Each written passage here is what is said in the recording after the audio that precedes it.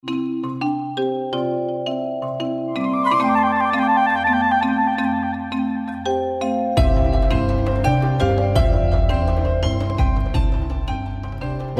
to the Wildlife Around You Show, a casual nature podcast with your hosts, Blaine and Lainey, both nature enthusiasts. How are you doing? I'm good. How are you? Doing very great. Good. What kind of wildlife have you come across lately? So many starlings. They're little black birds with a really bright yellow beak, and they've just been congregating in trees and so chatty, so loud.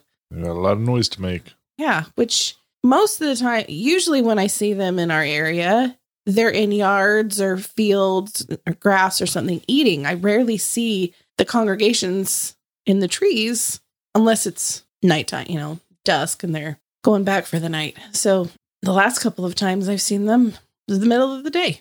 Nice. How about you? I was thinking back to when we were at the riparian preserve, in the middle of the desert. Sometimes you'll find nature or types of nature where you don't expect. So while they're kind of in the East Phoenix Valley, we came across pelicans. Yeah. Several, probably more than a dozen white pelicans. It's always just a good reminder of whenever it's during migration season and stuff like that, you may get some birds that you wouldn't associate with the area you're in or what you're looking for. Yeah. So it's always fun to keep eyes out and ears out and listening, because that's how I found them first, is like, what's making that sound? And then track them down and, oh, there they are. Giant white pelicans. And they are huge. So that's a big part of why we're doing this, is just to help you know where to look for wildlife, what you might see, how to recognize it.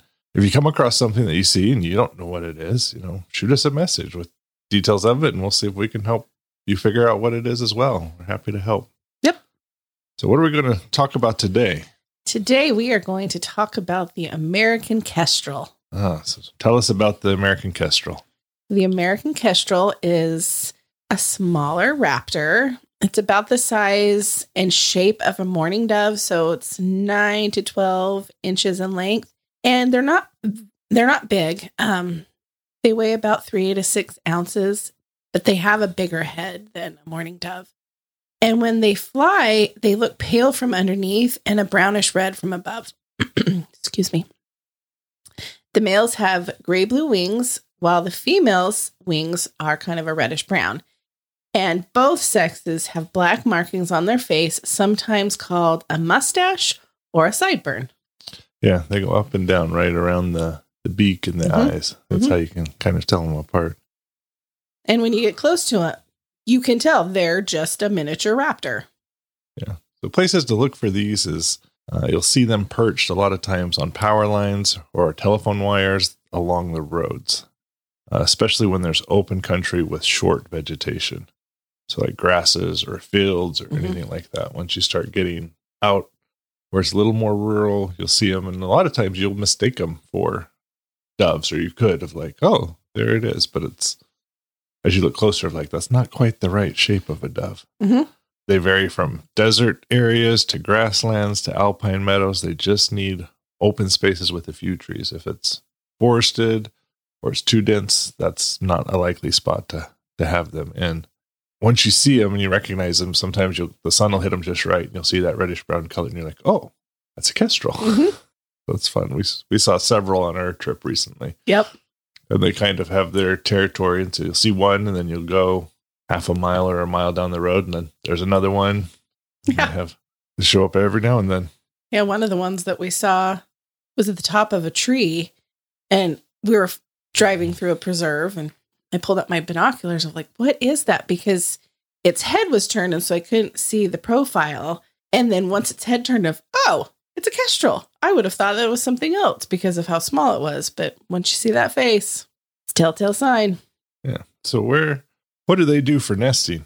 So they nest in existing spaces, cavities like old woodpecker holes, natural tree hollows, rock crevices, and then nooks in buildings and other human-built structures. And the males are the ones that look for the nesting spots. And when he's found a suitable option, he will then show them to the female, who makes the final choice. And typically, the nesting sites are in trees along wood edges or in the middle of open ground. And then American kestrels also really like nesting boxes. They do not use nesting materials. If there is loose material on the floor, the female will hollow out a small depression or spot there to lay the eggs. Yeah. So if you're in an environment like that and interested in having kestrels, there's lots of resources online where you can look up how to build a suitable nesting box, and chances are good they may use it. It'd be so cool. They're really fun to watch fly. They're very graceful. Downside of them being small is they're so light enough the wind will actually can blow them around a little bit. When they're flying, they're very smooth gliders and flapping their wings. When they're perched, they'll often pump their tail or move their body as if they're trying to balance. Especially if there's a wind, you'll see them have more movement. So usually with the nests, they'll have 1 to 2 broods, which will be a clutch size of 4 to 5 eggs. The eggs are incubated for about a month, and then the birds are nestlings for about a month. So within 2 or 3 months, they've fledged and they're off flying and having their own territory. It's pretty fast. What kind of things are they looking for to eat?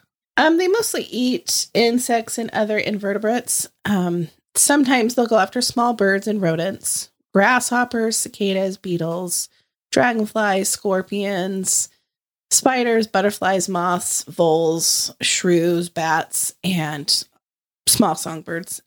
They might eat small snakes, lizards, and frogs, and they normally hunt during the day. Pretty dormant at night. We spent a few days in New Mexico and saw quite a few in the stretch around Socorro and Bosque del Apache.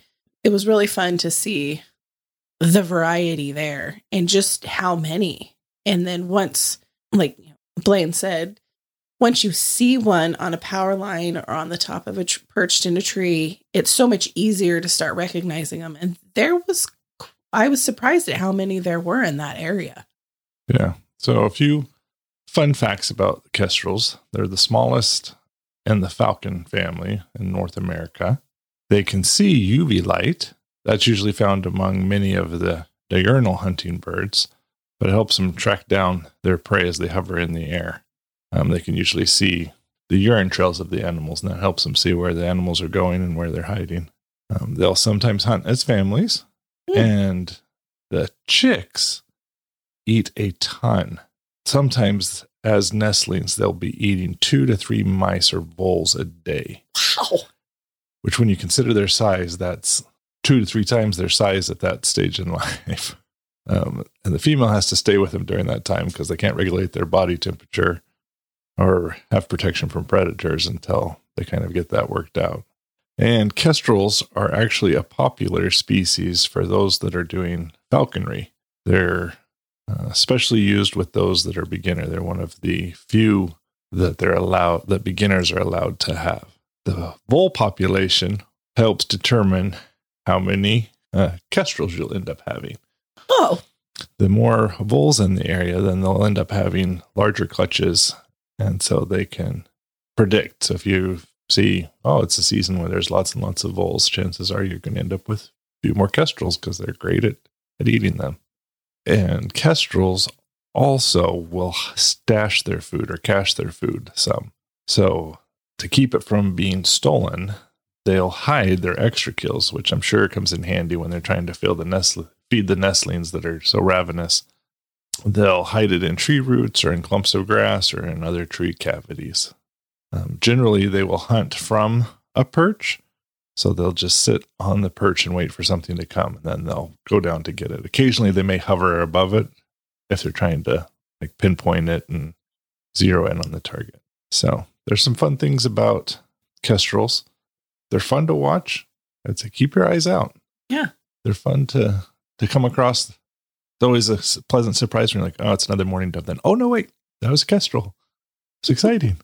And we stopped along one of the roads that we were traveling on and pulled over so we could look at and just kind of observe. And as soon as Blaine pulled out his camera, the kestrel wasn't quite sure they liked the fact that we were paying that much attention to it.